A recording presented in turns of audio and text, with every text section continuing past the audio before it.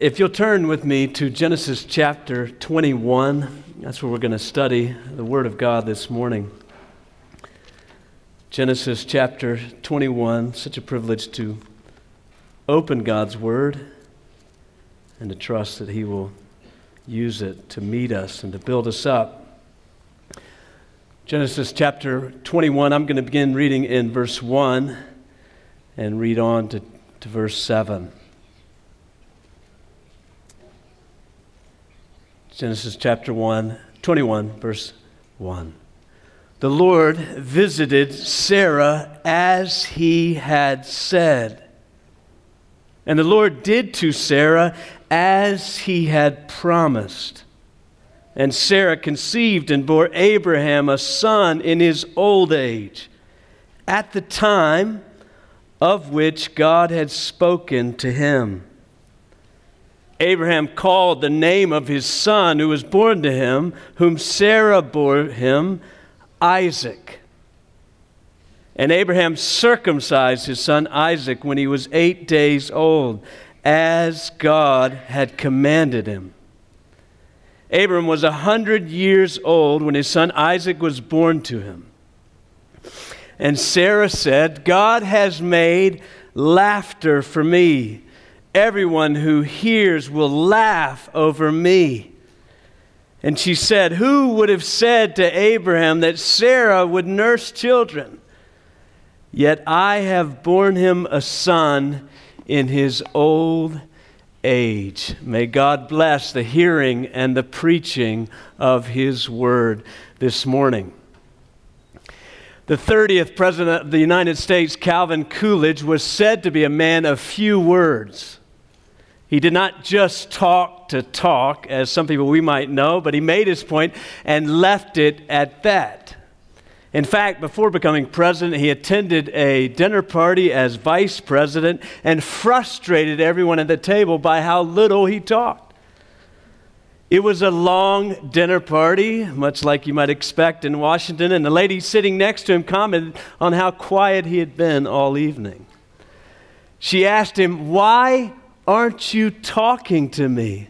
She went on and insisted, "You must talk to me." She even went on to divulge that she had made a bet with her friends that she could get Calvin Coolidge to say more than 2 words to her. At the end of the dinner party, Mr. Coolidge turned to her and said, "You lose." In a similar way, there are some texts of Scripture that just seem to be only a few words. Now, there are some texts in Scripture that are quite wordy, Psalm 119 or Ezekiel 16 or Matthew 1 and all those begats, but there are others that contain just a few words. Our text is one of those texts.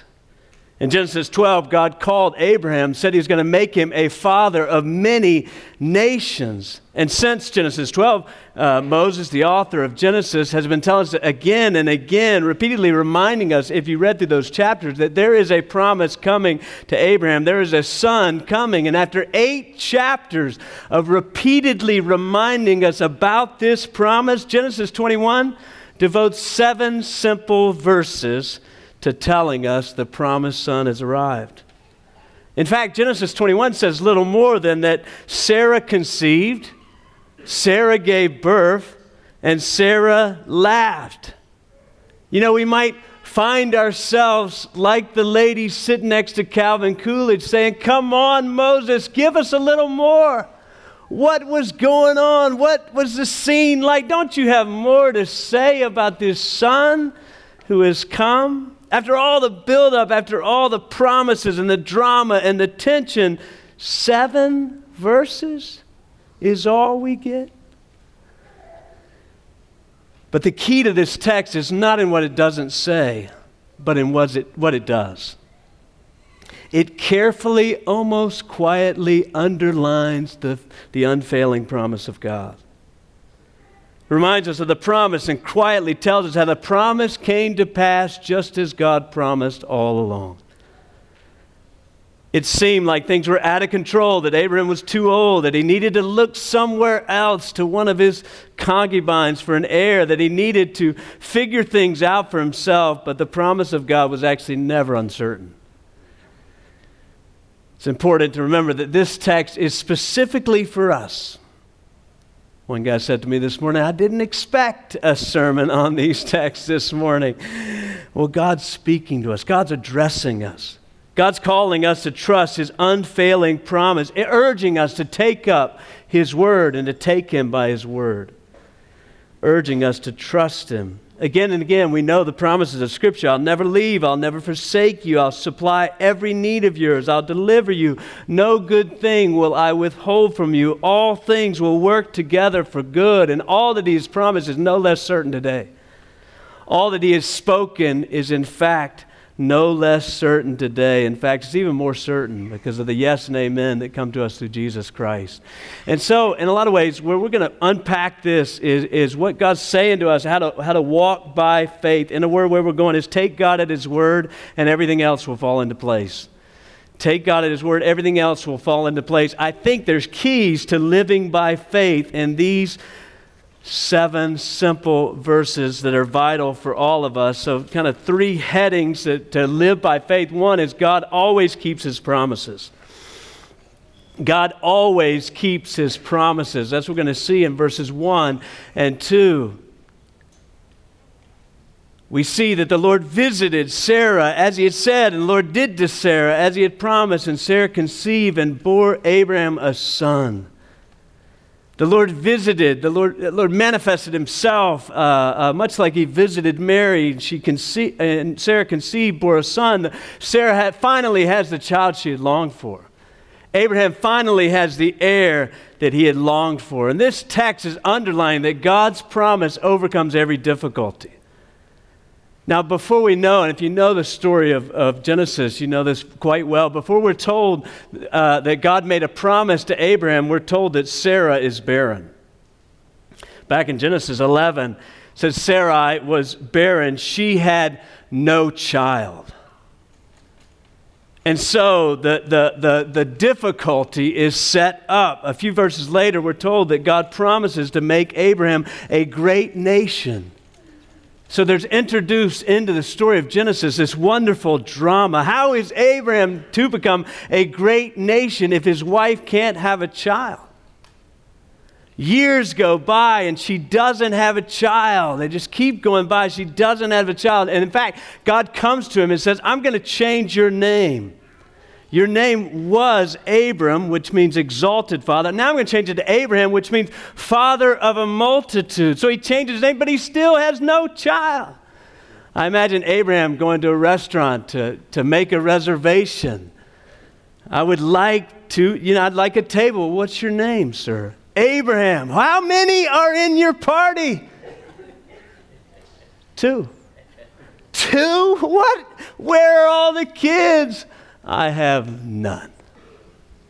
But the promise, it's not just barrenness. The promise, or the problem and the tension is age. We're told that Abraham is 75 years old when he receives the promise. He's 86 years old when Ishmael is born to one of Sarah's servants. Abraham turns 100 and still has no child. Sarah makes it all the way up to 90. As we're sometimes painfully aware, the ability to conceive and carry a child does not increase or even remain the same as you age. It declines. When the Lord comes to him at 100 and says he's going to have a child, Abraham laughs. He falls, Genesis 17, he falls on his faith and laughs. He said to himself, shall a child be born to a man who's 100 years old? Shall Sarah, who is 90 years old, bear a child? One chapter later, when Sarah hears about the promise, she laughs too. The Lord says to Abraham, why did Sarah laugh? Shall I indeed bear a child, is what she said, now that I'm old? Is anything too hard for the Lord? If we return back to the passage, what this passage is underlining is that the promise of God is not stopped by difficulty. It's not thwarted by barrenness. It doesn't wear out with age. Is anything too hard for the Lord? The promises of God does not depend on anything outside of God, and God is not limited by anything. So to his promise overcomes every difficulty, but it also overcomes disobedience. The crushing reality at times with life is not just filled with twists and turns, it's filled with ditches too, that we stumble into. One of my favorite songwriters that I share with Devin, Jason Isbell, says, and we may have this for you, from the sky the highway straight as it could be, a string pulled home from Tennessee. Pulled from home to Tennessee. And people in my church say, when I say that. And still somehow those ditches got a better part of me. From the sky, the highway straight as it could be. You know, if you're picking up the Genesis for the first time, you might think that Genesis 12 to 21 is a straight line, much like a string pulled from Alabama to Tennessee. But it's not like that at all, is it? It's a long road filled with many difficulties and ditches. After receiving the promise when passing through Egypt, just verses later, just a little bit later, Abraham's passing through Egypt, scared for his life, and he says, well, when you meet these guys, just tell them you're my sister. That way he would be protected, and the promise might still be fulfilled to him, even though it might cost him his wife. Years pass, and Sarah no longer trusts God. She doesn't believe God's going to give her a child, so she hands her servant to Abraham. She said, go into her that she might have children for you. What they're doing, they're kind of scheming to get the promise, to have it on their own terms. They're taking matters into their own hands. Later on, again, when Abraham's passing through the Negev, he says, tell them you're my sister as well. What's going on? Abraham's disobeying God. He's taking matters into his own hands. He's trying to seize the promise by scheming. And so, in so many ways, I think it stretches all the way out to Genesis 21 so that all the difficulty, all the disobedience, and all the delay might run their course. And then God does what he promised all along. Look back in verse 1 and 2 one more time, and you'll see the way it carefully underlines this. The Lord visited Sarah as he had said. The Lord did to Sarah as he had promised. Sarah conceived and bore Abraham a son in his old age at the time of which God had spoken. Wonderfully threading through the facts is the careful emphasis upon the promise of God. As God had said, as he had promised, at the time of which he had spoken. Derek Kidner says of these verses, the matter-of-fact style and the emphasis upon what God had said, spoken, expressed the quiet precision of his control. Genesis 21 is telling us the promise of God has always rested securely in God's control. So in the life of faith, we remember God always keeps his promises. Several months ago, my wife and I went to Quebec City and visited around Quebec. We went to the Parliament, and Quebec City is the capital of Quebec, the province of Canada. And Canada, as you know, is part of the United Kingdom, who now under the rule of King Charles III. When we toured the Parliament and saw, the grandness of the building, all those things, one thing just really fascinated me. We saw this massive scepter which represented the rule of King Charles III. And it's kept in a case, but when the Parliament gathers, the president of the Parliament walks in, and a man walks in behind him carrying the scepter into the middle of the Parliament while everyone is standing, and they set the scepter down on this table to say that everything that happens inside these proceedings happens under the authority of King Charles III. Just a wonderfully visual reminder of the rule. Well, we have a scepter too. We have the Word of God.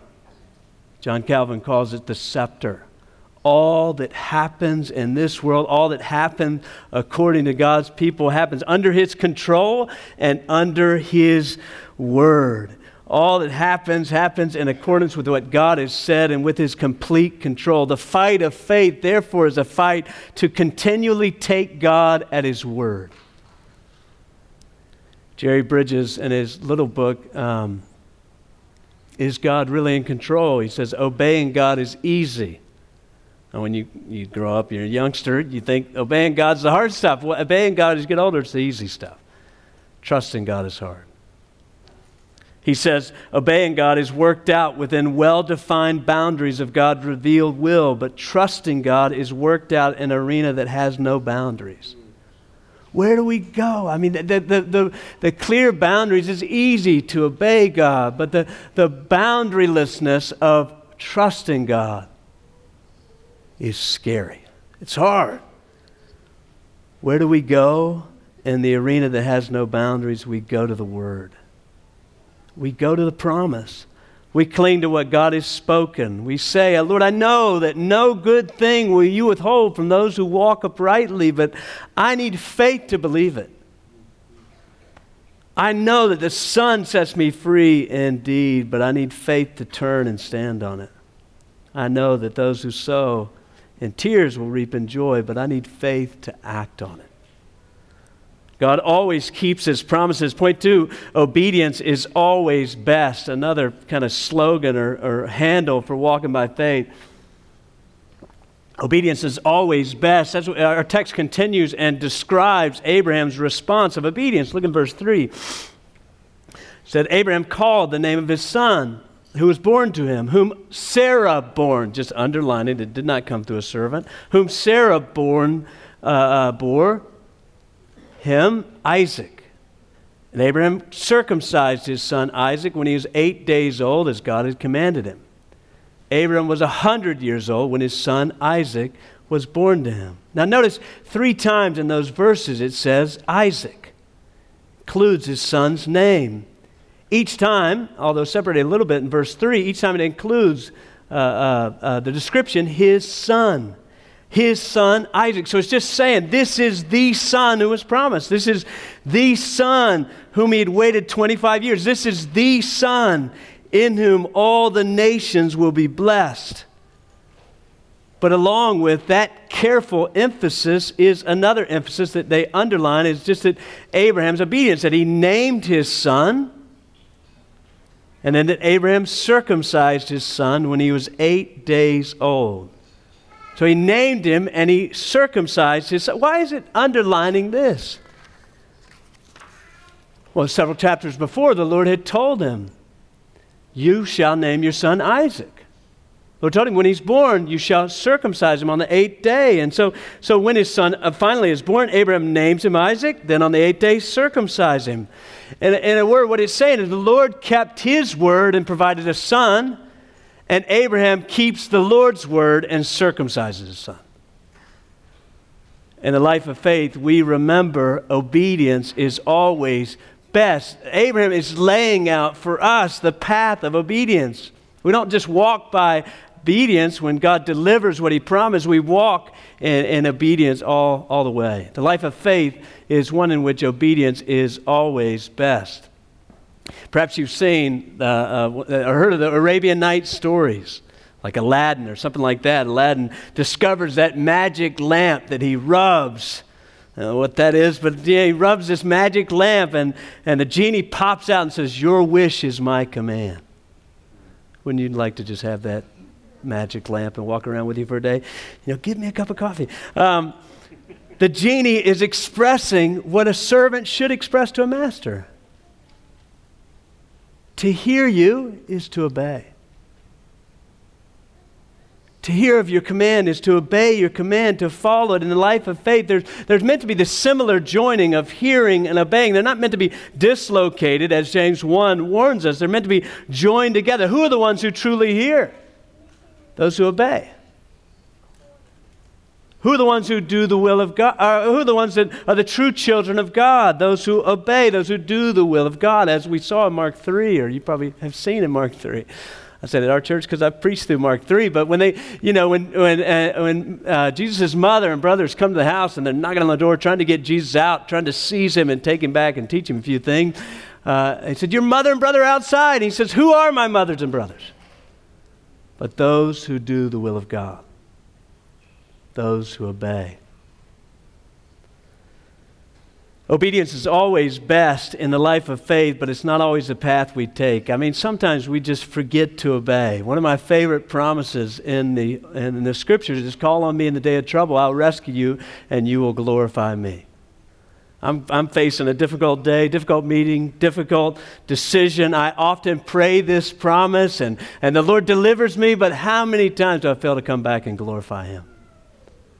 How many times am I like the 9 lepers who were healed and didn't turn back to give Jesus thanks? If there's any time Abraham could have forgotten to obey, it's got to be here. He's enamored with this gift of a child, with what he's been waiting for. Nevertheless, he turns to obey. Sometimes we forget. Sometimes I think we just obey halfway. You know, like we don't want to be numbered among those who disobey. No way. So we'll just kind of halfway obey. We'll give some of what we should back to the Lord. We'll confess some of what we should to our spouse. We'll serve in some of the ways we should. We'll do some of what we should. But like Ananias and Sapphira, we'll keep some back. We hold some back. Sometimes we struggle with the same things year after year because change in the Christian life is so painfully slow. But sometimes I fear that we struggle with the same things year after year because we hold back from obeying all the way. Just keep doing like a little bit there. Still other times we refuse to obey. Life hits us broadside. Life goes sideways. Our hopes are dashed. Our dreams are crushed. I was reading Psalm 102 this morning. The psalmist was saying, I'm like a furnace that is burning. I'm withering like grass. We get knocked down and we have a hard time wondering whether we'll ever get up again. You know, in those moments, the question for us is, are we unable to obey or are we unwilling? Are we unable? Are we so faint-hearted, so broken, so discouraged that we cannot know, or we don't know, we can't get an idea of what the next step would be?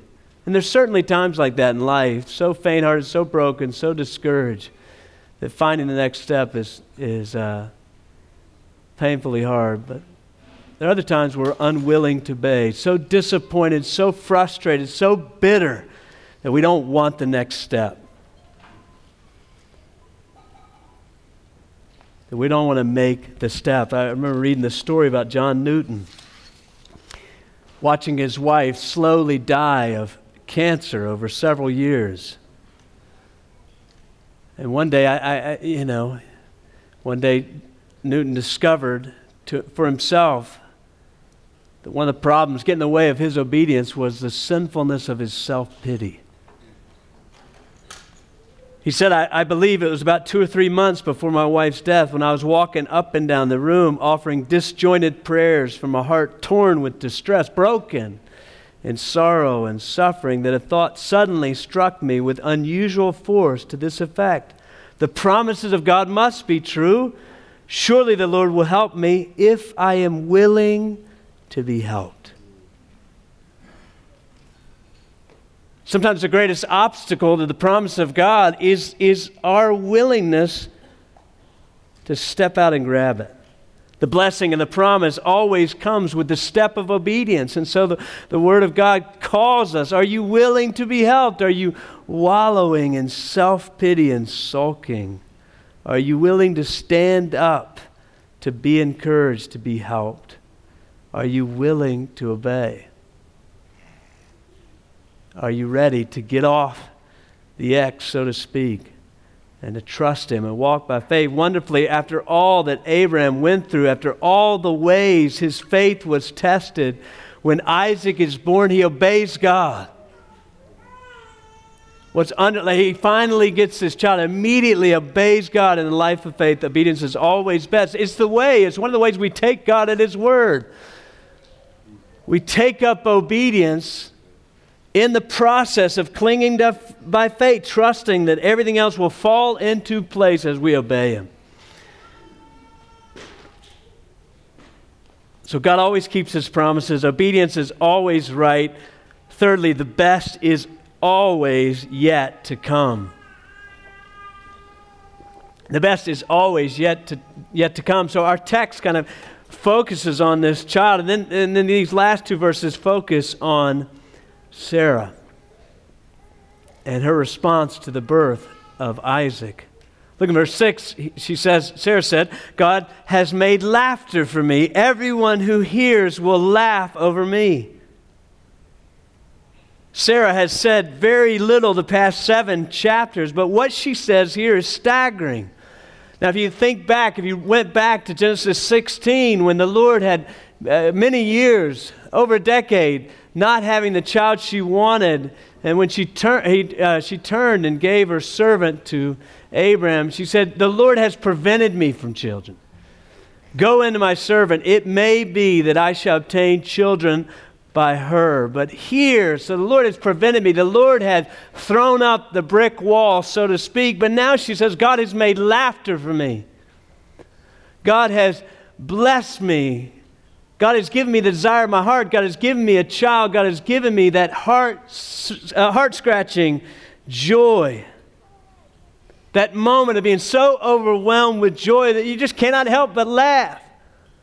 Oftentimes when you're so overwhelmed with joy, you laugh and cry. It's a really weird emotional moment. You're so overwhelmed, you can't help it. And we all know that feeling. You know, one of the things that always gets me on social media, it found me this week, actually. Didn't find me, I found it, I guess, but I was scrolling through social media, and every time I see one of those videos of a soldier coming home and surprising a kid, it's become kind of a popular pattern, it just blows me away. I saw a soldier come home from war and sneak up on his kid. His kid was in a boxing class, and he went in and I started losing it, but he went in and started boxing his son and talking to him. And finally the son he was blindfolded. I don't know why he was blindfolded, but they didn't tell that in the video, but he was blindfolded, and his dad's boxing with him, and finally his son hears that voice enough that he realizes his dad, takes the blindfold off, just falls into his arm. That's what's going on here. Sarah's so blown away that God's been so good to her, that God stunned her. All she expected, that life was over. The brick wall had been erected, and now, but God intervenes, and she's overwhelmed. She's so overwhelmed with joy, she cannot help but laugh. In fact, she says, I love it. She said, everyone, look at that, verse 6, everyone who hears will laugh over me. Everyone who hears this story will laugh with me, being amazed. Look at what God has done. Look at verse 7. She continues, who would have said it? Who would have said to Abraham that Sarah would nurse children, yet I have borne him a son in his old age. Now there's a lot of laughter in these verses. The root word for laughter occurs 5 times, twice in verse 6, once in the name Isaac in verse 3, 4, and 5. It's just underlining this passage, filling this passage with laughter to underline the stunning sensation of God fulfilling this promise that you never would have imagined. And there's a lot of things going on in these verses. The first thing is the Lord is covering her shame with laughter. Do you remember the first time Sarah laughed? We mentioned a few minutes ago. She overheard that she would have a child in the next year, and she laughed. There's no way I'm going to have a kid. When the Lord asked her, did you laugh? She said no. She was afraid, what the text says. She was ashamed. The Lord could have said, forget it. I'm moving on from you. She could have thrown it in her face, but that's not what the Lord does. A year later, the Lord gives her a child, and when the Lord decides what the name should be, it should be Isaac, it should be he laughs. So that every time she says his name, she does not remember the time she laughed in disbelief, but she remembers the time she laughed in amazement at God fulfilling his promise. I just love this. She's walking around the house uttering the name Isaac and remembers the Lord fulfilled his promise in an unimaginable way. That's the story of her life now. It's laughter. It's a stunning goodness of God. He doesn't give her what she deserves. He doesn't expose her. He doesn't make her pay. There's none of that in the Lord. He covers her shame with laughter. Wonderfully, He swallows her joy with laughter as well. Can you imagine waiting 90 years for a child? You know, in our Western culture, we treat having children kind of like something we can do if we want to. You know, there's plenty of kids here, so I'm not worried about that here. But, you know, like if it fits into our lifestyle, maybe we'll have kids, you know, if it's something we want to do. But in that world, infertility, barrenness, couldn't be a more distressing circumstance. She goes 90 years, waiting, yet unto her a son is born. All that sorrow is swallowed with joy. I'll never forget, years ago, we had a lot of trouble with pregnancy. My wife, Kim, had a miscarriage. We found out we were pregnant at the pastor's college in June or early June of 2009. A month and a half later, we miscarried. In God's kindness, we had our oldest son, Rev, a year later. But after Rev, Kim had 2 more miscarriages. We longed to have family. We were so discouraged. We sent off tissue to the specialist to see what was going on. We got blood drawn to see if there was anything to worry about in our genetic makeup. And then Kim got pregnant. And while she was pregnant, we got these genetic tests, got genetic results back. It was a bit overwhelming. We found out I have a rare genetic condition that theoretically, in talking with cytogeneticists, it would mean that our conceptions would result, theoretically, in 88% of them would be miscarriages. So we had this baby in the womb, and we get this news, and like, what's going on? What about this baby? We began to battle significant fears about the baby in the womb. What if this baby ends in miscarriage as well? What if there's something wrong with the baby? What if this baby is born with deformities? What if the baby is born and only lives a few minutes? We're assaulted by all sorts of fears. We had decided and committed against any invasive testing. We didn't want any risk of harming this baby. Every week we fought our fears. I'll never forget our OBGYN had us come every week for an ultrasound from 12 to 40 weeks to check on this baby. Our family and friends were praying hard, and on June 14, 2013, God gave us the little girl that we named Ren. And she was normal. I'll never forget, my dad's a pediatrician, and I'll never forget him rushing in, drove up and took Ren into the corner of the room to check her out because he was so scared. Later that afternoon, a friend of mine, dear friend, some of these guys know, Bill Kittrell, gave me a call and said, "Enjoy it, brother. All that pain is being swallowed up with joy." All that pain's being swallowed up with joy. Guys, that's what's going on right here in Sarah's story. All that pain is being swallowed up with joy. In the life of faith, we must remember, the best is always yet to come. This story is placed in our Bible to whisper that for the Christian, on the other side of sorrow is always joy. That's the truth of God's word. Blessed are those who weep now, for you shall laugh. Weeping may tarry for the night, but joy comes with the morning. God wants His people to laugh at the days to come, not because tomorrow doesn't have trouble, but because trouble will not last. All of our lives are headed to a day, a great swallowing day, if I could put it that way, a great swallowing of all of our sorrow, all of our sicknesses, all of our sins, and indeed death itself in joy. A swallowing in joy. That's what's going on. That's where our lives are headed. Sometimes life feels like it's going off a cliff, but in fact, it is going towards this great day of swallowing up. This great day of celebration, as Isaiah 25 tells us, this great day of well-aged wine and meat and fat and all that you need, all that you would long for in a feast. But yes, also the covering of sin and shame, the conquering of death. Revelation 21 tells us that indeed it'll be the Lord that wipes away every tear in that day. And that's where it's all going. That's where our lives are going. John Piper says it well. The life of the godly is not an interstate through Nebraska, but a state road through the Blue Ridge Mountains of Tennessee. There are rock slides and precipice and dark mist and bears and slippery curves and hairpin turns that make you go backward in order to go forward. But all along this hazardous, twisted road that doesn't let you see very far ahead, there are frequent signs that say, the best are yet to come. The best is yet to come. That's what the Christian life is like. Yeah, there's lots of twists and turns and ditches too, but the best is yet to come.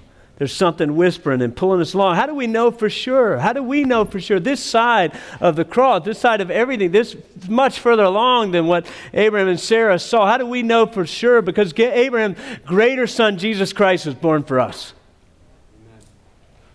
As Chris prayed a few moments ago, as the angel said to the shepherds, as we'll rejoice next month, fear not, for behold, I bring you good news of great joy that will be for all the people. For unto you is born this day in the city of David a Savior, who is Christ the Lord. We have the guarantee. Right now, we have it by faith. This is the one who's going to swallow up everything into this feast of joy and celebration, the one who's going to conquer it all.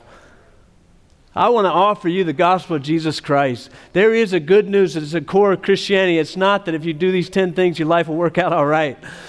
It's not the secret to a successful marriage or a happy life or any of these things. The secret of Christianity is that there's one has come to conquer death. That there is life in him and no one else. The wrath of God remains on all of us because we've all sinned. But that Jesus came to satisfy the wrath of God and to give us eternal life. If you come to him by faith, the promise is yours. And all these promises find their fulfillment in this wonderful one, Jesus Christ, who was born for us. Amen. Sarah had a son born to her. The whole world has a son born to them. And our Lord Jesus Christ. So what do, we take God at his word. Everything falls into place. You know, we walk by faith, not by sight. And some of us, you're walking by faith. You might be walking by faith in a season of prosperity. I feel like that at times. Everything seems to be going according to plan. You walk through some seasons where none of your prayers are being answered, it seems like. You walk through other times where it seems like they're all coming in. Life is good. You might be in that test. You still got to walk through faith by that and that. Others of us may be in a season of trouble where everything seems to be going off course. In both, we're taking God by his word.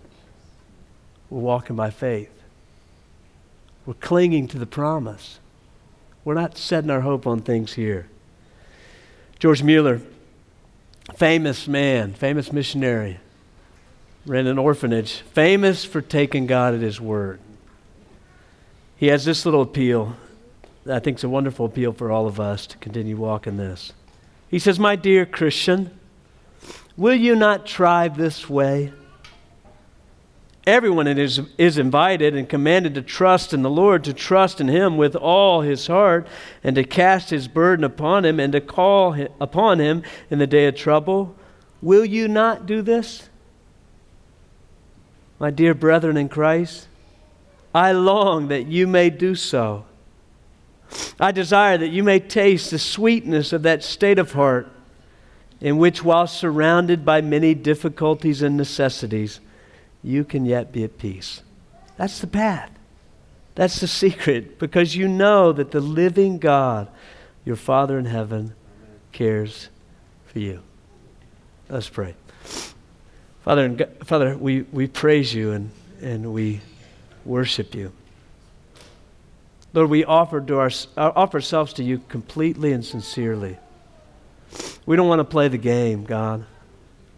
We give you our lives. We cling to you by faith. We long to take up your word and to cling to it. We long to trust that you'll always keep your promises, to agree by faith that obedience is right, and to wait in hope that the best is always yet to come. Lord, I thank you for these folks and thank you for this church. Lord, help us as we walk by faith together. Praise you in Christ's name.